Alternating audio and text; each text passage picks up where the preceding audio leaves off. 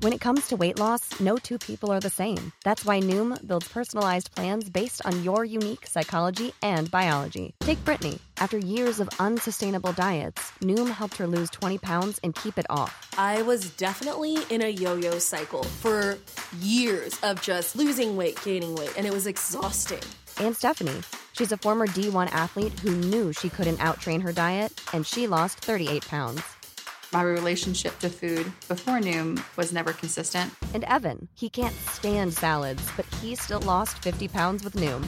I never really was a salad guy. That's just not who I am. Even through the pickiness, Noom taught me that building better habits builds a healthier lifestyle. I'm not doing this to get to a number. I'm doing this to feel better.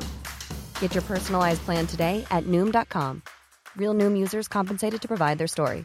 In 4 weeks, the typical Noom user can expect to lose 1 to 2 pounds per week. Individual results may vary.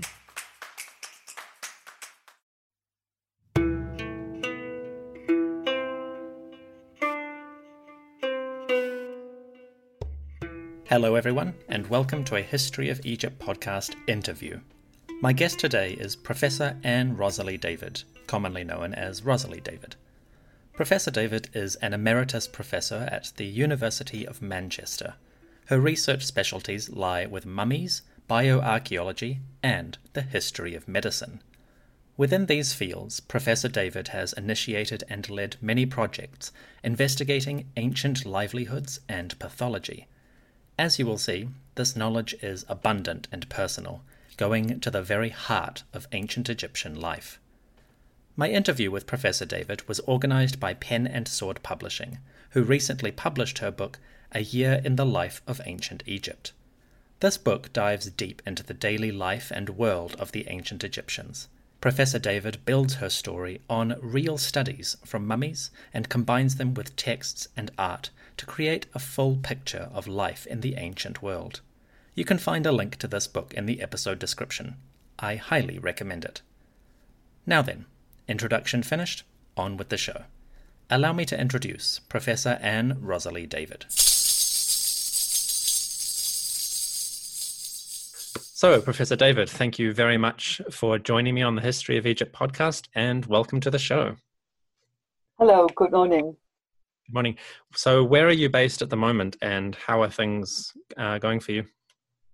Well, I'm based near Manchester in my home, and as you all know, we're all in lockdown, but I'm using the time constructively in that we're writing and editing a new book. So of us have been in contact over that.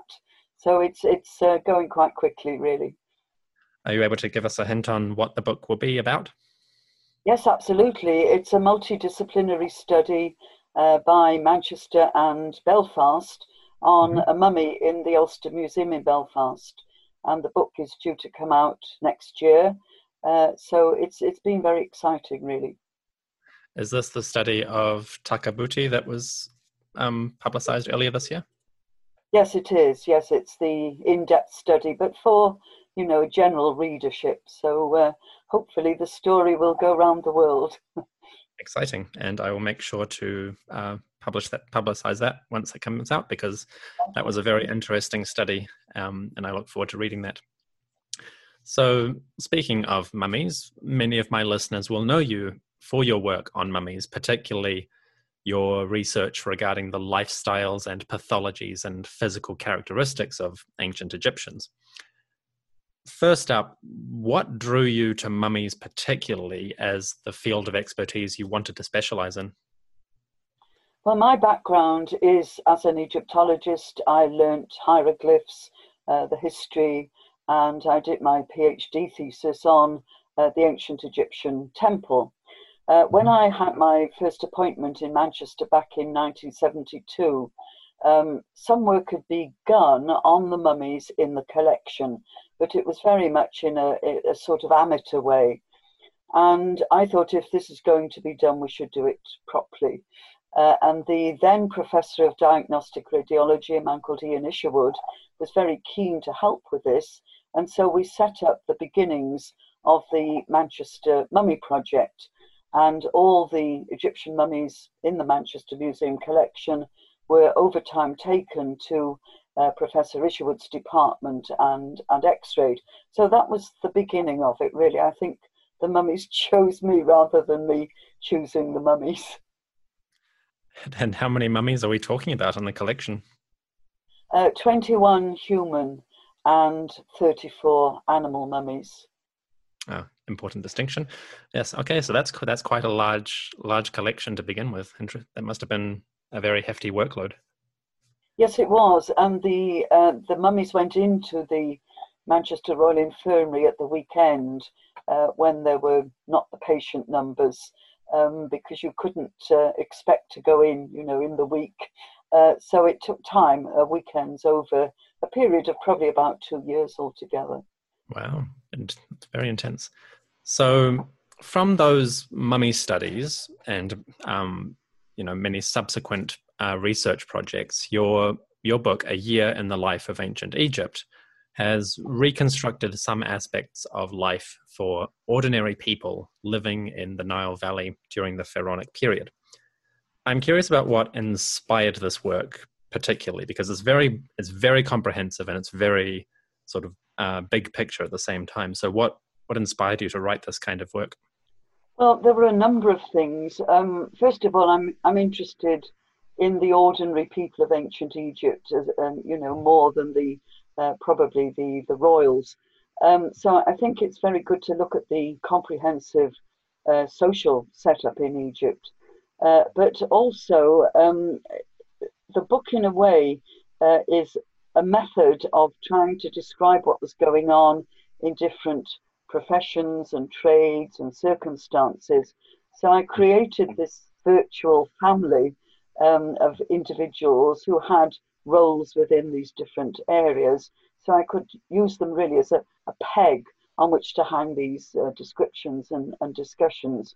And the idea was then that it would be heavily illustrated from the Manchester Museum Egyptology collections, which it is. And so this gets images of the collection out to a much wider readership. So it was an experiment in a way, and I really enjoyed doing it. And you based many of the fictional quote unquote characters on actual mummies in the collection, as I understand it. Yes, I had to find names for these people, and so I thought, what better to do than to actually name them after mummies in the museum, although of course they don't bear any direct relationship to them. Sure. Okay, and so you mentioned it as a sort of experiment. How do you feel it turned out looking back? Yes, I think it worked. It worked well. I think it's very important always to think about these mummified remains as who and what they were when they were living people. And this, in a way, is a way of bringing them to life, if you like, but also getting across quite a lot of facts about ancient Egypt. And moving into slightly the more, I guess, detailed or academic kind of aspects, you've published several noteworthy studies regarding the diseases which ancient Egyptians in particular experienced. And just from some of your published articles, this includes conditions like cancer and tuberculosis and arthritis. Now, one in particular that caught my eye was schistosomiasis, which is a parasitic infection that apparently affects millions of people in modern Egypt, but also shows up in ancient mummies. So I'm curious, and I think my listeners would be very interested to learn, is how do you identify a parasitic infection in a mummy or a skeleton? Yes, this was a major project that we looked at the evidence for the disease in human remains in Egypt in antiquity. And this was tied in with a modern study in Egypt by the governments of Egypt and the United States, because they were trying to look at the disease and its impact in some of the communities in Egypt today. So our study was, if you like, the historical context, because you can show that the disease goes right back over some 5,000 years. So what types of the condition were there? How did it impact on the population? Were there any cures, and so on? So basically, the way of identifying parasitic infestations, including schistosomiasis in mummies, first of all, well, of course, histology has been the basic method, where you get a tissue sample. This is rehydrated mummy sample, and then examined under the microscope. And in some cases, you can see the remaining evidence of the eggs or of the parasite itself still there after thousands of years. So that shows you that the person was infected with a disease.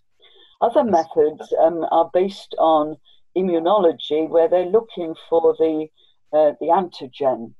And an antigen is a pathogen that causes disease in humans. So this was a method used by other researchers for trying to identify the disease in ancient mummified remains. And this was really very successful. But when we started on our project, we needed, first of all, to have a relatively large number of tissue samples and a relatively cheap method of looking at all these samples. So one of our researchers developed a technique used for modern medicine called immunocytochemistry, and that actually shows up the evidence for the antigens in the mummies, and this was very successful. And in fact, she then went on to use DNA to prove the evidence of it being there, and she found evidence of the first identifiable parasite, the DNA of this parasite in one of the mummies. So she was able to look at whether the genetics of the parasite had evolved over the millennia, which I mean, they haven't, but so that was a very interesting development, really. And this technique, immunocytochemistry, can be applied for other parasitic conditions as well. Now, in skeletons, it's more difficult in a way because you can either look at the skeleton and you may see evidence of lesions in the skeleton, which would be a secondary development from the parasitic infestation, or sometimes you take it further and use X-rays to look again, and you'll see that these areas can be identified. So in a way, you're looking at the second stage of the infection. Okay, and I'm personally not familiar with schistosomiasis as a phenomenon. What are the symptoms of it, and how does it affect a human being? There are different types around the world. The two that you get in Egypt today, one affects the bladder, one affects the liver.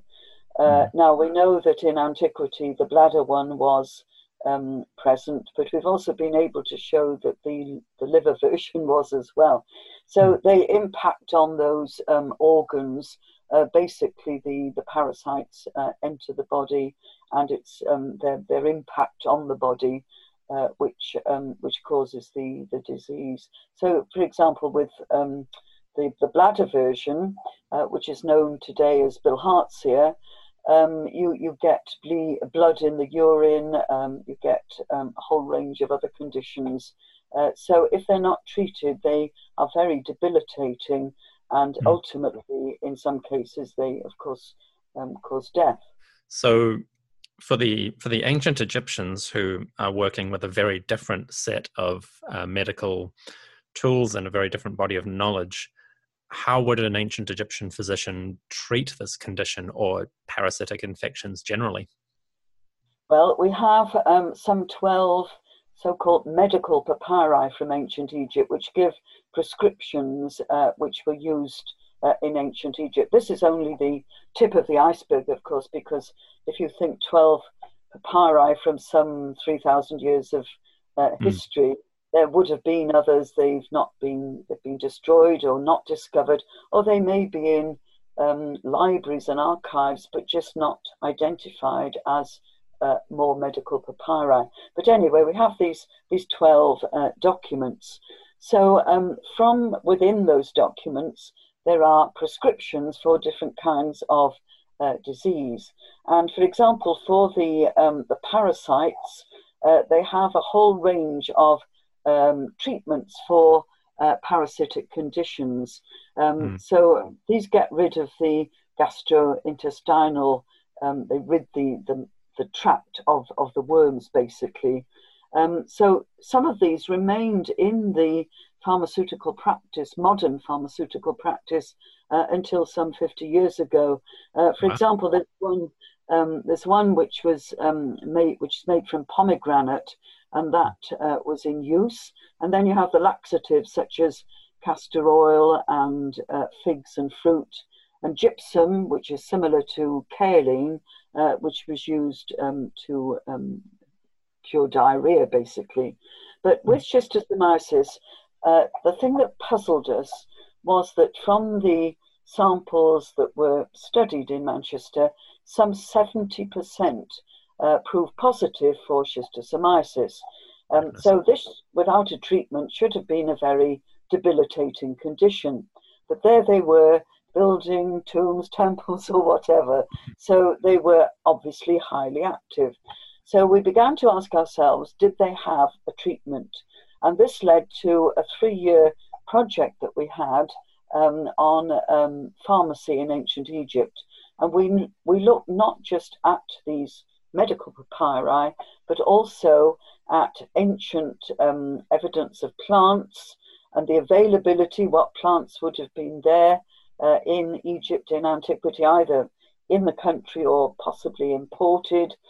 And we identified what was probably a treatment for the condition, which is balanites oil. Now, this again, in the recent past, in modern times, has been used as a treatment for the condition. Fascinating. Goodness. So the ancients had a range of methods for tackling infections like this? Yes, and one of the really interesting things we discovered was that although it had always been said that a lot of these were based on magic or placebo, a lot of them are rational, reproducible pharmaceutical treatments. And also these were in existence hundreds of years, literally, before the Greeks wrote about treatments, and they were always called the fathers of pharmacy. But in fact, they weren't. They took a lot of what they had from the ancient Egyptians.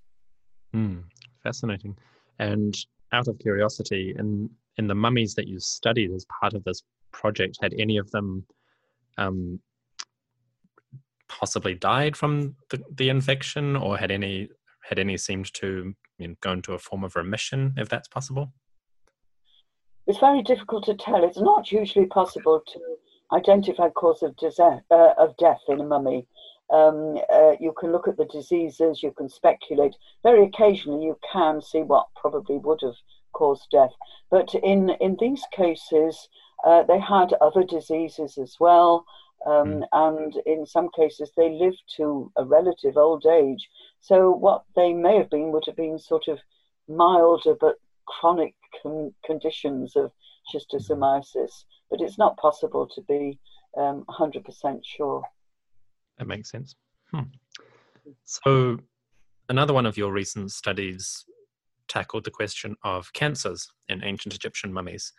And I was immediately curious to what extent medical texts from Egypt refer to diseases that might be cancers or similar afflictions.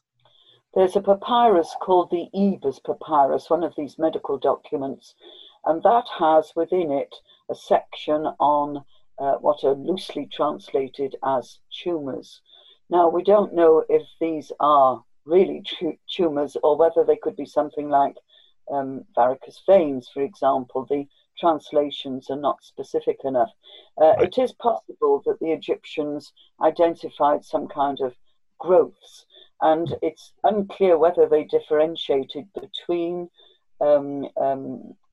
growths that were benign and those that were malignant.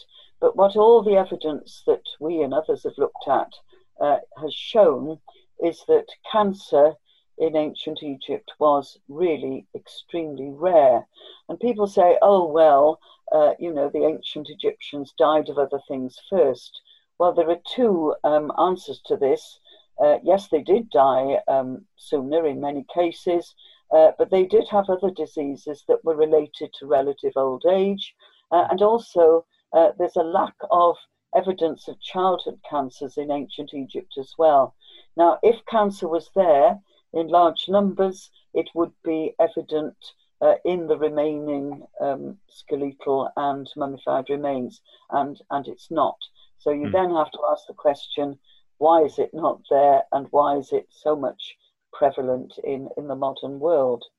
That leads me to my next question is, what did your studies of cancer in ancient history suggest about the disease in the modern world? Well, we left it as an open question, but I mean, you would have to consider the lack of smoking in ancient Egypt, possibly the diet, pollution, a whole range of factors that we have today, which were not there in not just in ancient Egypt, but in antiquity generally. You get an increase in cancer from the Industrial Revolution onwards. So it is to some extent that people didn't live as long, of course, but there are other factors there as well. My conversation with Professor David will continue in part 2, in which we discuss diseases that affected the ancient Egyptians, the Amarna royal mummies, and her career as an Egyptologist. First, let's get that pesky automated advertising out of the way.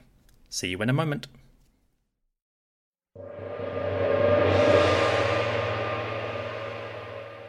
And now, part 2 of my conversation with Professor Anne Rosalie David. Now, we move to the Amarna period and the mummies of the royal family. There have been various studies of these bodies, and they have many controversies. Professor David weighs in. So, at the time that we are recording this, the History of Egypt podcast is laboriously covering the later years of Akhenaten.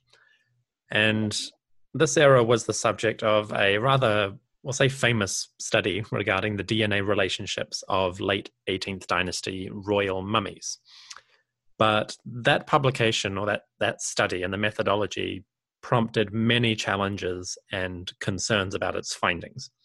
And as someone who has experience with long-term studies of mummified remains and the possibility of identifying ancient DNA, what is your experience of DNA viability in mummified remains?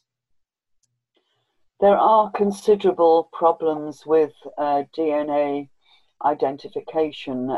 This has been known for many years. One of the main things, of course, is contamination by later handling, or even people working with the mummy at the time of the sampling. And we have found that you really have to take samples from deep within the mummy. Tissue surface samples are really no good because they can have been exposed to all sorts of contaminants. Or to go inside a tooth, that is another possibility. So you can, to some extent, get round the contamination if these criteria are observed. Also, the techniques themselves have much improved, and our researchers, colleagues here in Manchester, have developed a much more viable methods, if you like. But it is a very difficult area, and you have to look at all the surrounding information, historical data as well, to begin to see whether you are in fact on the right track. You have additional problems, of course, where the family you're looking at, the family group, are so interrelated from historical evidence. So that's another issue. and it's fraught with difficulties, really. So, on a professional Egyptological level, what is or was your assessment of that study and its conclusions? Well, I think one of the other problems is that it's only possible at the moment to identify mitochondrial DNA, which is from the mother. The nuclear DNA, it's not, which is from the father. So this again poses another lot of problems. And I'm sure the study is a baseline for development, but there will undoubtedly, hopefully, be further studies as techniques improve and develop. I think with all our work, we can never say we've reached the final conclusion. We found with Mummies in Manchester, we've gone back. We had the two brothers in our collection, and the historical evidence, the inscriptions suggested that they were brothers, half brothers probably with different fathers. But none of the earlier studies showed this up. And then a couple of years ago, another study was undertaken, and this provided really very convincing evidence that they are half brothers from the mother. It's one of the things that makes it an exciting subject is that there's no final word almost on anything. It looks to the future. Yes, and that actually brings me to something that I meant to talk about but haven't included in my questions here.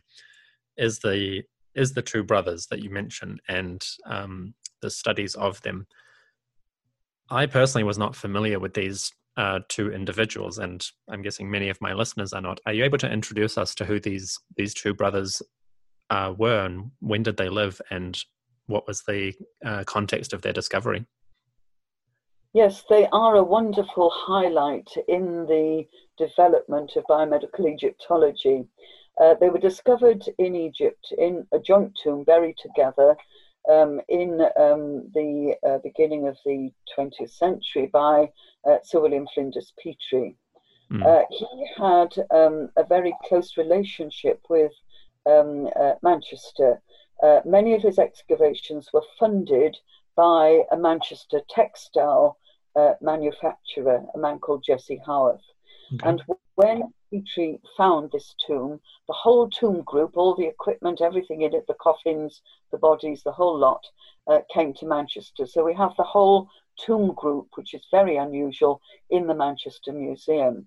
Now, these brothers were unwrapped in the early part of the 20th century by one of the pioneers of biomedical Egyptology, Dr. Margaret Murray. And she was curator of Egyptology at the museum. And she gathered together a multidisciplinary team of medics and scientists, which was revolutionary then, and they had a proper scientific study on these mummies. So that's who they are. They were from a local elite family at a place called Rifa in Middle Egypt. They lived in the 12th dynasty, Middle Kingdom, so around 1900 BC. And one was a priest in the local temple, and the other one was not. But they were so physically different. It was even in Margaret Murray's report in 1910. It said, they cannot be full brothers because they are so dissimilar. And there were all sorts of speculation about this, whether one was adopted into the family or whether they were actually half brothers. In the inscriptions, they give the name of the mother as the same person, but the fathers, seemingly, although they're not named, they seem to be different people. So, and there's a big age gap between them.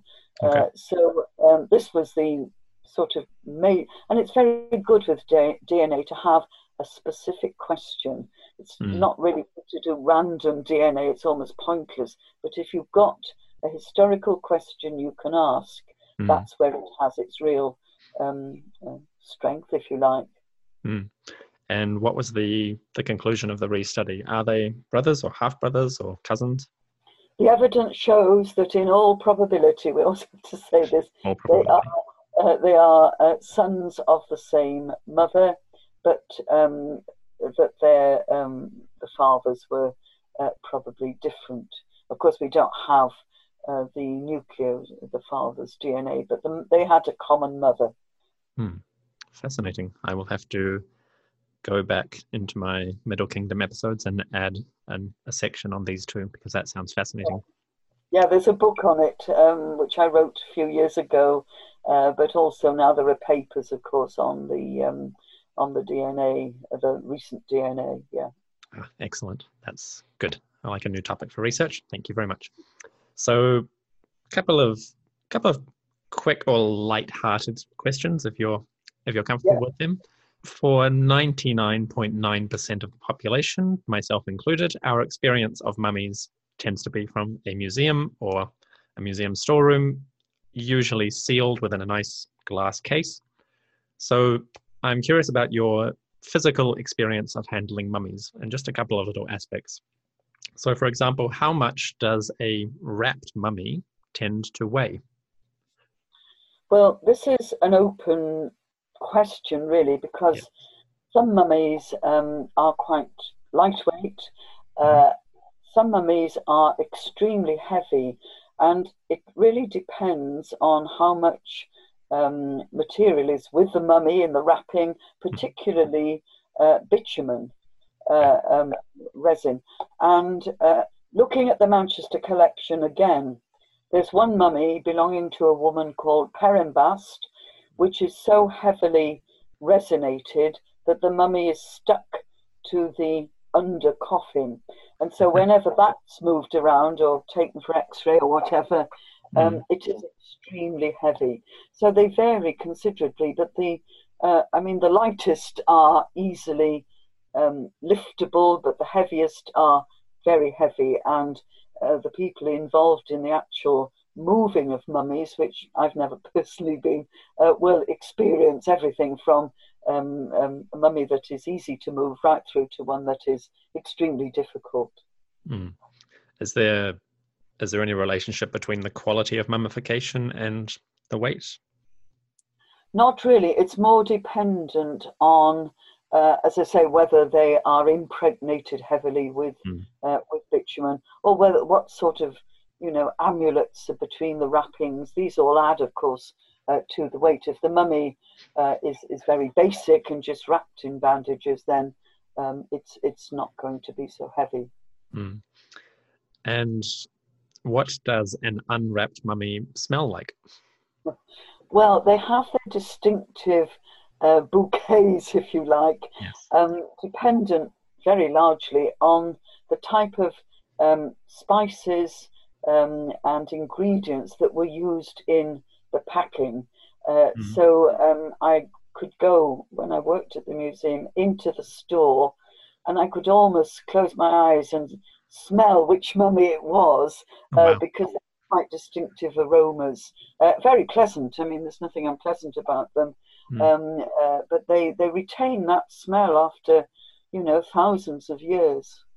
And according to archaeologists that I've spoken to, when excavating an area that turns out to have a mummy, apparently it is very clear before the mummy is uncovered that there actually is a mummy in the vicinity, because apparently the smell seeps into the sand or the soil and begins to rise as you uncover it.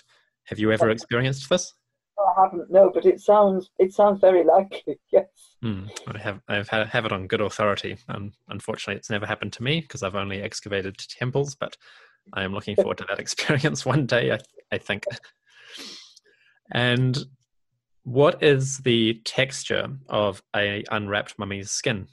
Again, it depends upon the method of mummification and how successful it was. So some mummies have very fragile, friable tissue. The two brothers, for example, there was virtually no tissue left on the mummies after Margaret Murray's unwrapping. But some of them, another mummy in the collection, Asru, she's been unwrapped since the middle 19th century when she came to the museum, and she was unwrapped before this. Now the tissue there is firm. She was obviously very well mummified, and she's been kept in good conditions, of course, environmental conditions, and so the tissue there is hard but firm. So it depends on the method of mummification, what has happened to the mummy in the meantime, and to some extent, of course, now the environmental conditions in which they're kept. So the popular image of the sort of friable, papery, leathery skin is context dependent. Yes, absolutely. Yes, absolutely.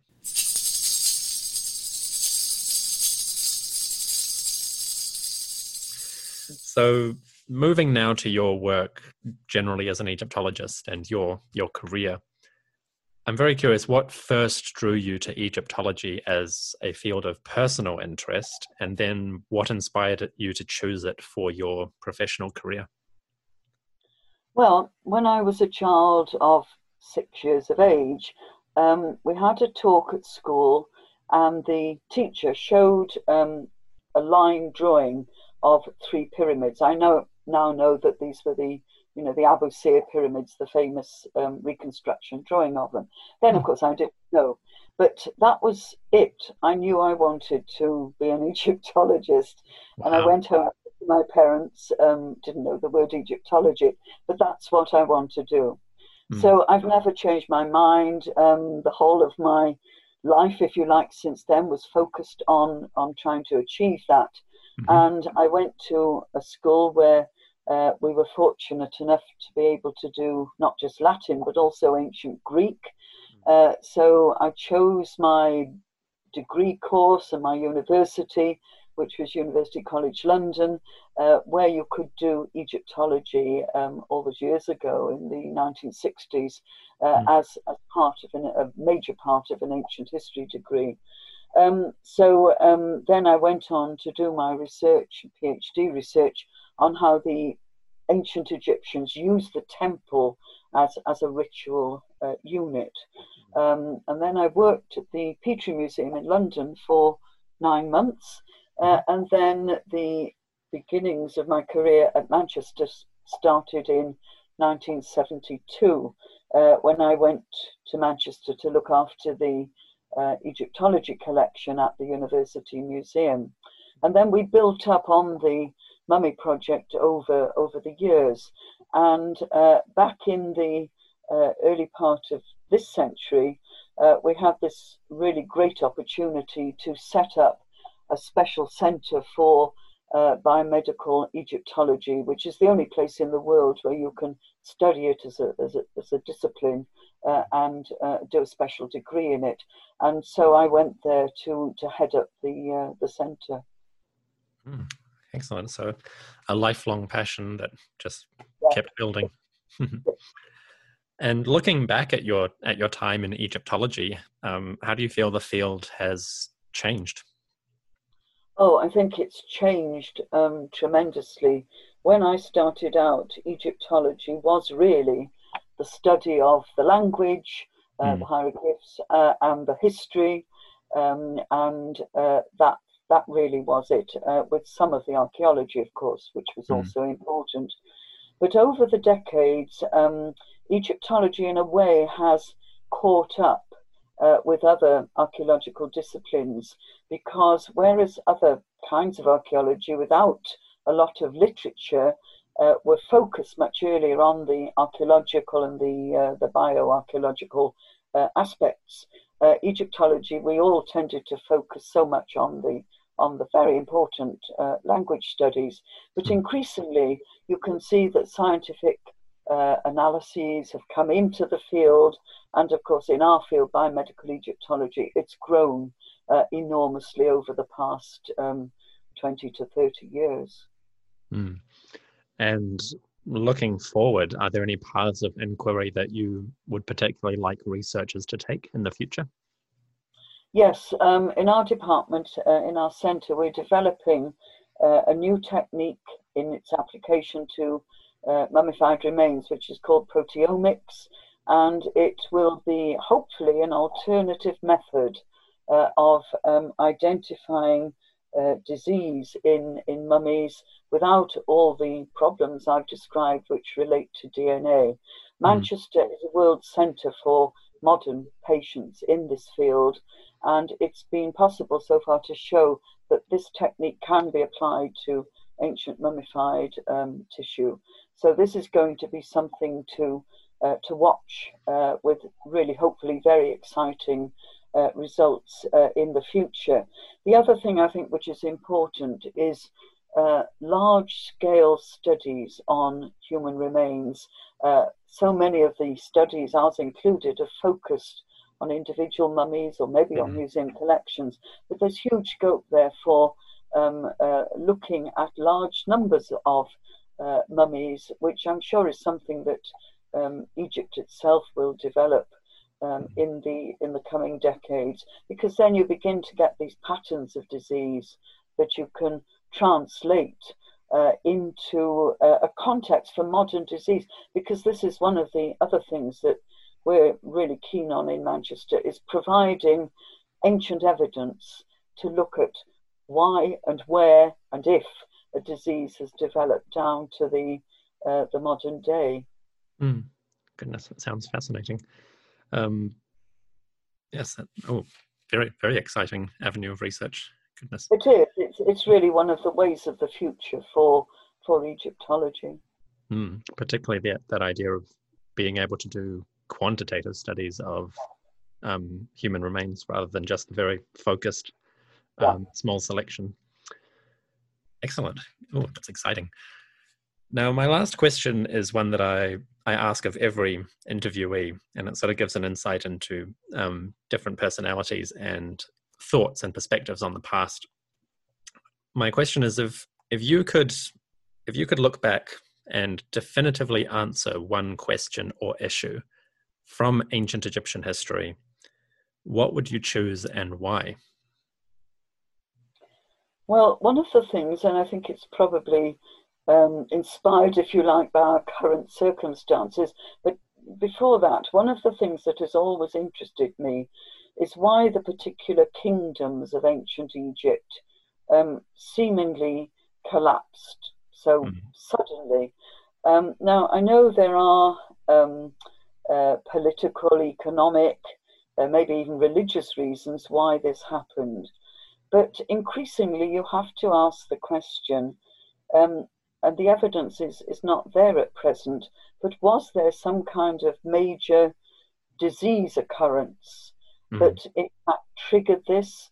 I mean, looking at what's happening around the world today, you'd see all these, these major industries and economic structures collapsing because of a disease process. And I wonder whether there was something of that, at least in some of these collapses. I mean, the interesting evidence from the pyramid workman's village at Cahoon, we have, as you know, about half the objects from the site in the Manchester Museum. The interesting thing there is that the population, which is Middle Kingdom, suddenly apparently disappeared. And yet things that were left behind included the workmen's tools, and if they'd gone to another building site, these they certainly would have taken with them. So there is a certain amount of evidence that they left quickly. Now, was that an epidemic? There were baby burials excavated at Cahoon in the 1890s by Flinders Petrie, and these were distributed to museums around the world. One came to Manchester and it deteriorated in the 1930s and was disposed of. But there are other baby mummies, if you like, from Cahoon out there. And if anyone in the world has them, we'd be grateful to know, because those babies might be a clue as to the kind of diseases that might have been there. So that's my question. Basically, did disease, and particularly epidemic disease, have any major input and impact on the collapse of the kingdoms? Well, fascinating. That's a very specific answer. I like that a lot. It's very interesting to see how people respond to that question. That's a very good answer. I like that. So, Professor David, that brings me to the end of my questions. Thank you very much for coming on the show to answer them. Absolutely fascinating. I'm sure many of my listeners will be really intrigued. I hope you've enjoyed yourselves, and thank you very much. I've enjoyed it enormously, and it's a great opportunity, thank you, to be able to share some aspects of our work with the wider Egyptology community. Excellent. And I hope you'll consider coming on the show in future to talk about perhaps Takabuti in your next publication or future research as well. I'd be delighted to do that. Thank you. Thanks very much. Thank you for listening to the History of Egypt podcast, and special thanks to Professor David for speaking with us. Next week, our narrative resumes with the reign of King Tutankhaten, better known as Tutankhamun. See you soon.